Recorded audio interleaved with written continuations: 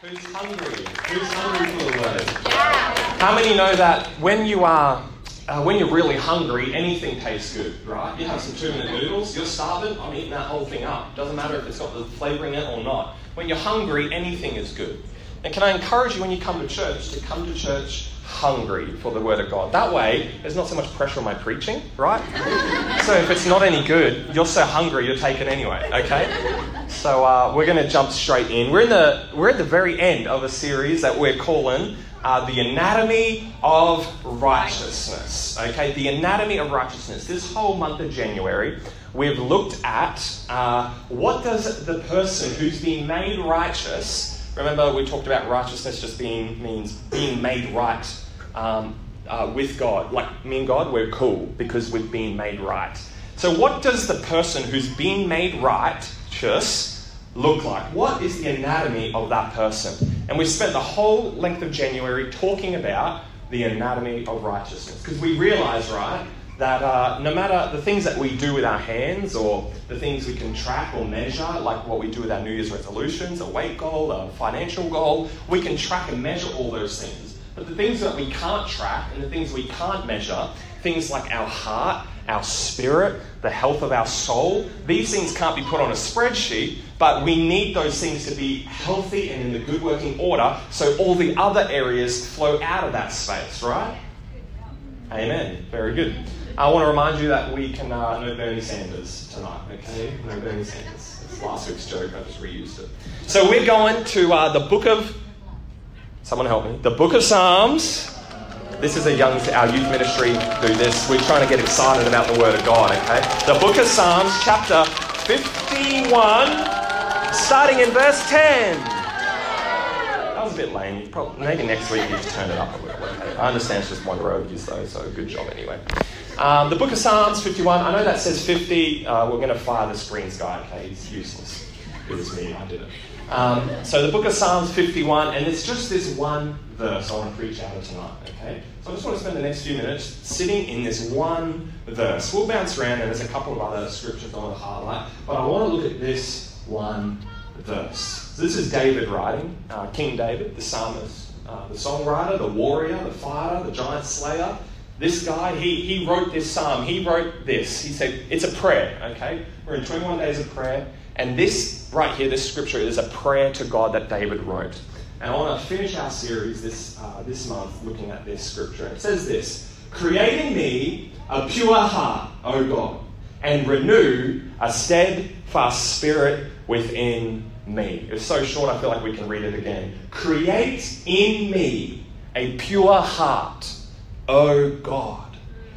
Renew a steadfast spirit within me. Everyone say, within me. Within me. Within me. Turn to your neighbour and say, no, within me. No, within me. Tonight I want to talk about the subject, win from within. If you're a note taker, write that down. Win from within. We're going to pray right now. Holy Spirit, we ask that you would come into this place right now.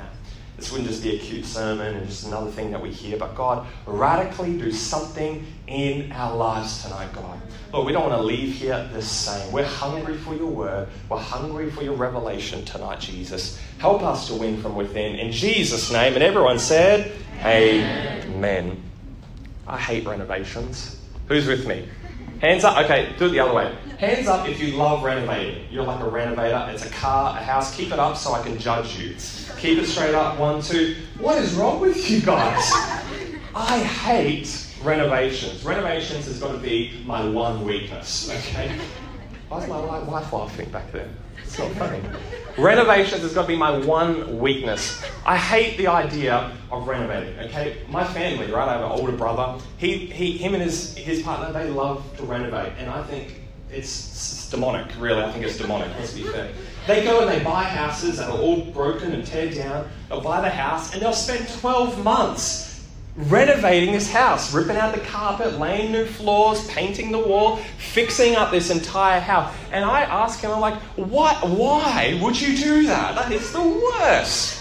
For me, there's nothing else I can think I would rather not do. Maybe go to hell, okay? There's hell renovating for me, okay? That's how bad it is. I hate renovating. And I began to think about that with this scripture because I think God hates renovating too. I don't think God is a renovator.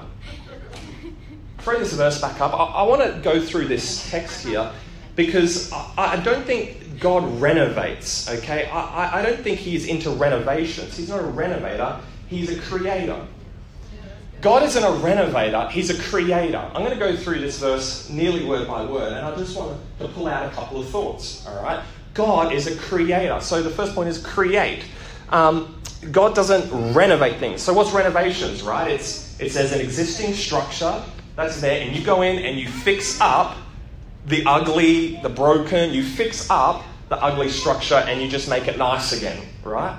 You just take the old and you sort of make it new. I came to realize that God isn't into renovation. He's into creation, okay? And this is an important biblical fact because we realize that God isn't just trying to make bad people good. He's actually trying to make new people come alive again, right? God's not into taking the old and fixing a few patches in your life and painting the fresh, walls on the outside of you and making you all good. He actually wants to bring about a whole new person. I wrote it down like this, that God, he isn't interested in taking people and just turning them into nice Christians. Oh, I'm a nice Christian.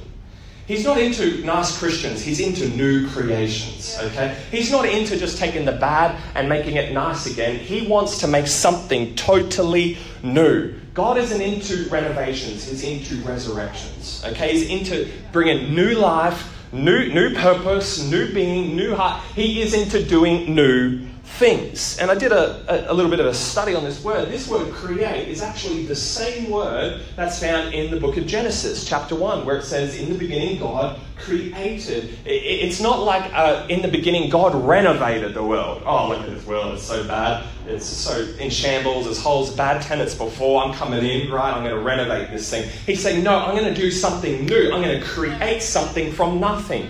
Remember, we serve a God where there was nothing, and out of nothing, God made something. This is the God that we serve, the Creator God. And so God isn't looking to renovate things. The Bible says that the old is gone and the new has come. That the old is gone and now the new has come. In the beginning, God created. When it comes to salvation, following Jesus, also when it comes to baptism, we're baptizing. When it comes to these things, it's not about renovating the old life, renovating the old mistakes, fixing up the old things. It's not about making the bad people good again or whatever. It's about giving you a whole new life. Listen, and you can't, if we're going to have the anatomy of righteousness, if we're going to live out and win from within, we can't do it on our own. Because only God can do this sort of creation. I can't just have nothing and then something happened, right? We can't take nothing and cause something to come from nothing. Only God can do that. And we've got to realize that, man, God is saying, I don't want to just fix up the old. I want to create something totally new. I want to give you a brand new heart. I want to do something new on the inside of you. Something new. Someone say, new. New. Win from within. And where's he going to do this creating? Where's he not going to renovate? Where's he going to create? The Bible says, in me. In me. Turn to your neighbour and say, not you, me. And they'll say, no, not you, me. In me. He says, I'm going to create in you. David says, create in me. Do something in me. I want you to realise tonight that the work that God wants you to do is in you. And this is different to us because oftentimes we're like, God, you need to do something out there, right? You need to fix my spouse. You need to fix my child. You need to fix my boss. God, you need to fix my financial situation. You got to fix my debt. You got to fix my paycheck. You got to fix my house. You got to fix this and you got to fix that. And that thing over there is broken. And God says, firstly and foremostly, I want to fix something in you. I want to fix your attitude. I want to fix your heart. I want to fix something in you. I want to do something new in you. And this is an attitude change, a perspective change, because we're so often like, God, when are you going to do that thing out there, make that thing happen? And God says, don't worry about that. I want to do something in you. The psalmist says also, he says, examine my life, God. In other words, I'm not going to hide from you. I don't want to restrict myself from you. But God, look into my life. before anything happens on the outside of me, what do you want to do in me? And tonight, maybe that's some of us. God's calling you and He's saying, hey, I want to do a work in you. I want to fix that thing. I want to heal that thing. I want to make something new inside of you. Don't worry about the external things right now. I want to do something in you. I want to bring resurrection power in you. I want to bring new purpose, new life into you. Amen? In you. Win from within. And that's why this entire month of January, we've been looking at our internal selves and asking God to do a win within, asking God to do something on the inside. Here's the thing.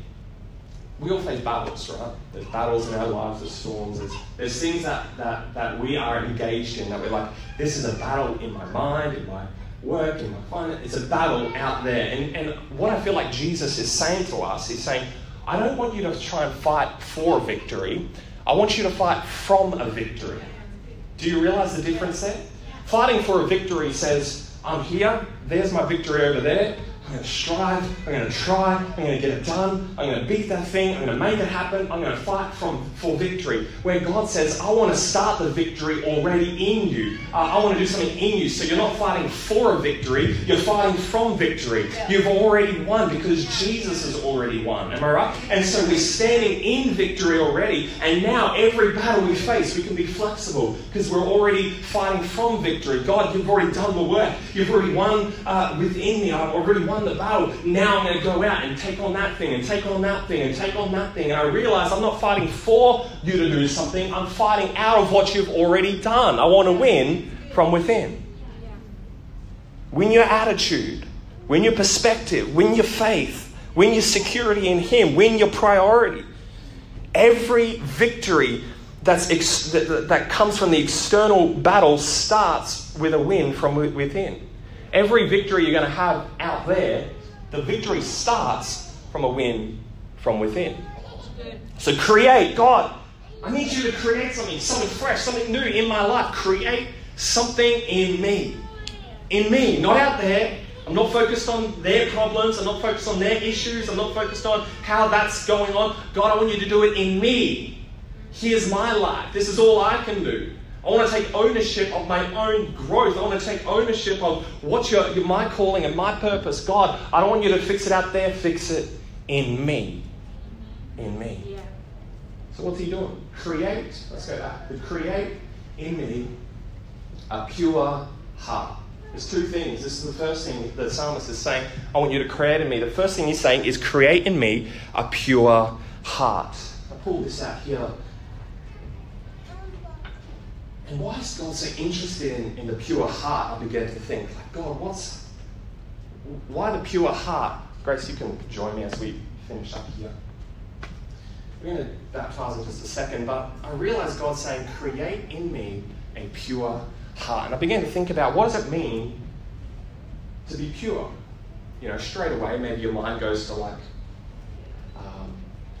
pureness of like the body and things like that, and what you drink or who you hang out with or activities you may engage in. Like we think that level of pure, but really pure just means contamination, right? You think about the dogs and horses and stuff, like there's purebreds, it's the same species and it's purebred or something like that. But I realize that then when it comes to our hearts can get so contaminated, right? There's things in our heart that begin, there's things like they get contaminated with greed, right? Some greed gets in our heart. We get contaminated with some fear. We get contaminated with some anger. We get contaminated with rejection. We get contaminated with some anger issues. We get contaminated with our thoughts. We get contaminated with envy. We get contaminated with worry. We get contaminated with fear and doubt. We get contaminated with bitterness. We've talked about bitterness. And then all of a sudden, our hearts become not so pure anymore. And we're like, God, what happened to my pure heart? There's butter beans, jalapeno and peach hot sauce and dry megarine in my heart. I need to see a doctor if that's in your heart. We say, God, my heart is no longer pure. And we realize, why is it important that God creates in us a pure heart? Why is it important that this is pure? Jesus tells us in the book of Matthew, He said, blessed are the pure in heart. Why? For they will see God. You realize that the perfect God, free from all impurities, not contaminated, not mixed up with anything else, the perfect God requires us to be perfect. And this is the problem with sin, because this is what sin does. It contaminates and it spoils and it mixes things that shouldn't be mixed. And now all of a sudden, our hearts are no longer pure. And the reason the blessed hearts, we're blessed those who are heart, because we're going to see God. We've got to have this pure heart if we're going to be able to connect with the perfect God. But the problem is, we're contaminated by life and issues and problems and what they said and what I said about myself and what I felt like doing in the moment. And our hearts get contaminated until there is nothing left but impurities. And we're saying, God, create in me a pure heart. Here's the thing. The next verse, let's go back to this first one here. It says, create in me a pure heart, O God. So why does God have to do it? Why does God have to do it? Why does God have to create something new in me? Can't I do it myself? Can't I get in there and try and make this happen myself? Like, God, why does God have to do it? And the answer is because He's the only one that can. Because when we try and fix our mess ourselves, amen. When we try and fix our mess ourselves, we might get some of the chunks out. We might have paid off that debt. We might have, left that person, or we might have dealt with that anxiety on a surface level, but there is never going to be a chance that we can create in ourselves a pure heart. Why? Because the new can never come from the now. I want you to write that down if you're to take a note. The new cannot come out of the now. There is no way without God doing a miracle that this is going to turn into something new. No matter how much I try and I'm going to deal with that thing, maybe I'll go to a new church, maybe that'll make me feel better. Maybe I'll drop that job and do this. Maybe I'll stop looking at that and that'll work. Listen, we can try and try, but what we do is we just end up making more mess, and we're like, God, how do I'm trying, my efforts are not working, my efforts, and it's still dirty. God, why have I tried everything and it's still dirty on the inside?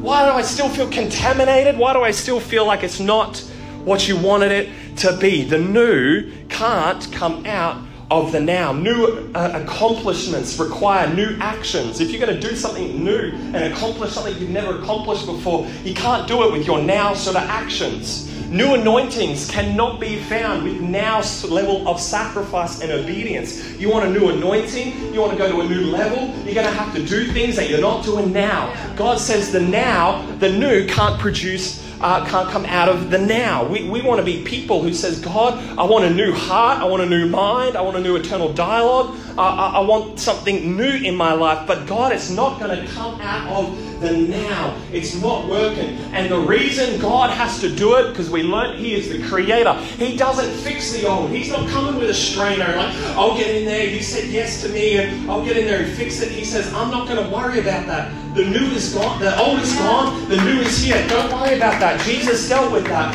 Here's something totally new.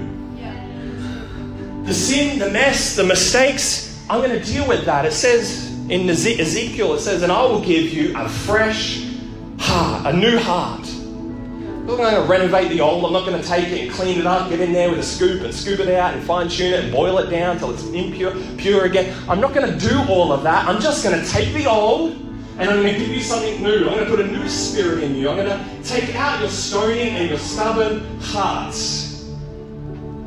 Anyone need God to take out some stony, stubborn hearts here? I'm going to take out the stones, or bada beans, and the stubborn hearts, and I am going to give you a tender and responsive heart. I'll ask you tonight, man, do you have a tender and responsive heart? Or is your heart full of junk and crabby and craggy and dirty and it's got jalapeno and peach hot sauce all through it? Or do you have a soft heart to the things of God? Do you have a tender heart to what God is doing? Do you have a responsive heart to the Spirit? Do you have something that's saying, God, I want you to create in me a new heart. I don't want do it the same as I did before. The rest of the band can join me here. Rico, new heart, catch it. I want to create a new heart in you. Create. God creates something out of nothing. And He's the only one that can do that. Create in me. God, you've got to fix in me. Don't worry about out there for now. Kieran, don't worry about what they're doing, what they're saying, the issues over there. Don't worry about any of that. God, just do something in me. And that's how I pray the prayer of our heart, not just for January, but every month, every time. God, do something new in me. Create in me a pure heart, God. My heart's a bit broken, a bit shattered, a bit dirty, a bit messed up. There's sins in there, there's bitterness in there, there's hurt in there, there's unforgiveness in there, things that have happened and I haven't let go, and it's contaminating my pure heart. And I want to be blessed, I want to see you, I want to hear from you. I need a pure heart, God. And only you can do it, God.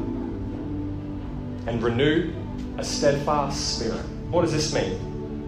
I don't know. No, I do. I'll share it with you. Just make sure you're on your toes. Renew a steadfast spirit within me. To win from within, it's not just going to take a pure heart, it's going to take a strong spirit. A strong spirit. When I was building a house for the first time, how I started was mixing concrete. Mixing it up, and I considered getting my concrete mixer up here and mixing some concrete on stage and pouring it out. And the reason you use concrete, right, to lay the foundation is because it's strong. It's not going anywhere. It's not going to sway. It's not moving, right? It's steadfast. And God's saying, I want to put in you a steadfast spirit, a spirit inside of you that's not easily shaken, that's not easily swayed, that's not easily swayed by your own feelings or shaken by the fear of what's going on. I want you to have a spirit that's grounded in God's love. You can play, guys. We're about to worship in just a second. But the question is, why do we need a steadfast spirit? Why is it that we need this strong spirit? And you might be saying, Kieran, like, I'm a Christian, like, so I'm already, like, saved. And you know what?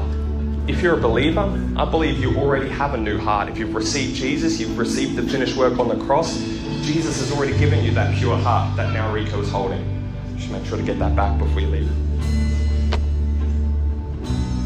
But we can be followers of Jesus and still have a swaying spirit. We can be followers of God and have a pure heart, but still have a sway in our heart. And the reason why it's important to have a steadfast spirit, and this is a new idea I'm going to introduce right now, so just stay with me. The reason we need a steadfast spirit is because it helps us keep the joy of our salvation. The joy of our salvation. The joy of our salvation. If you've been a Christian for several years or several decades, you know what I'm talking about. There are times where it's so easy to lose the joy that you felt when you first received Jesus. The awe and the excitement in your heart of, I've just discovered the best news that could ever be discovered. And the joy that you felt in that moment and the passion that you felt in that moment, it's easy to lose that. It's not lose your salvation, it's lose the joy of your salvation. And the reason we need a steadfast spirit is because it helps keep us from having a swaying spirit. 2 verses later from this verse in Psalms 51, it says, restore to me the joy of your salvation. And no judgment, because this is King David. Okay? King David, he's saying to God, God, I've lost my joy of salvation. So you shouldn't feel condemned if that's you. And you're like, oh man, because maybe this is you. Maybe you've gone from, in the praise and worship time, you're just like, God, Jesus, I just want more of you. Maybe you started there, and now maybe you're like, Jesus, I just want this to stop, right? I just want this to be over with. Can we get to the next part? And there's no judgment there, because even King David felt that. But the the solution is a steadfast spirit. And if that's for you, that's my prayer for you tonight, is we're going to baptize people in about 3 minutes and 34 seconds. But until then, I wonder if we would stand in this place and have this opportunity. Maybe that's you, and you're saying, Kieran, maybe I've misplaced, I would say I've lost it, maybe I've misplaced my joy of salvation. And the reason that is because your spirit is swaying. Won't you stand? And I want to open up the altar call here for just a few moments. And I want to allow you, we're going to sing this song, Jesus Over Everything, and we're going to ask God, we're going to pray this prayer. You're going to pray this prayer together and say, God, can we just leave the prayer up there? The prayer to me. We're going to pray this. God, create in me. Do it in me right now, God. A new work, a new heart created in me, God. Only you can do it, God. And restore a steadfast spirit within me. God, I want to stay hold of the joy of my salvation. What I felt back then, I want to feel it now. I want to search for you now. I'm hungry for you now. God, I want to do this right now, Jesus. Come on, let's begin to worship for just a few moments here. Jesus over everything.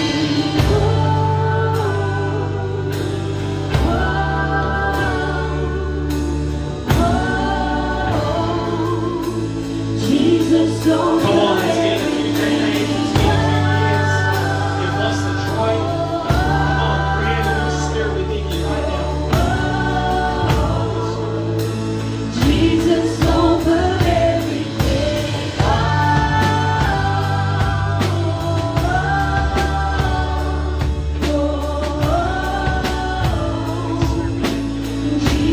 over everything.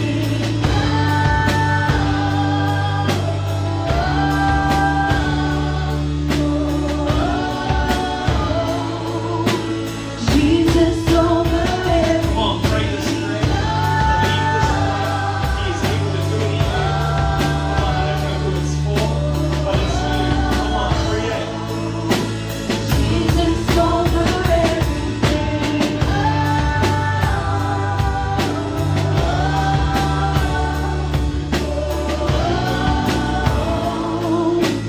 Jesus over everything.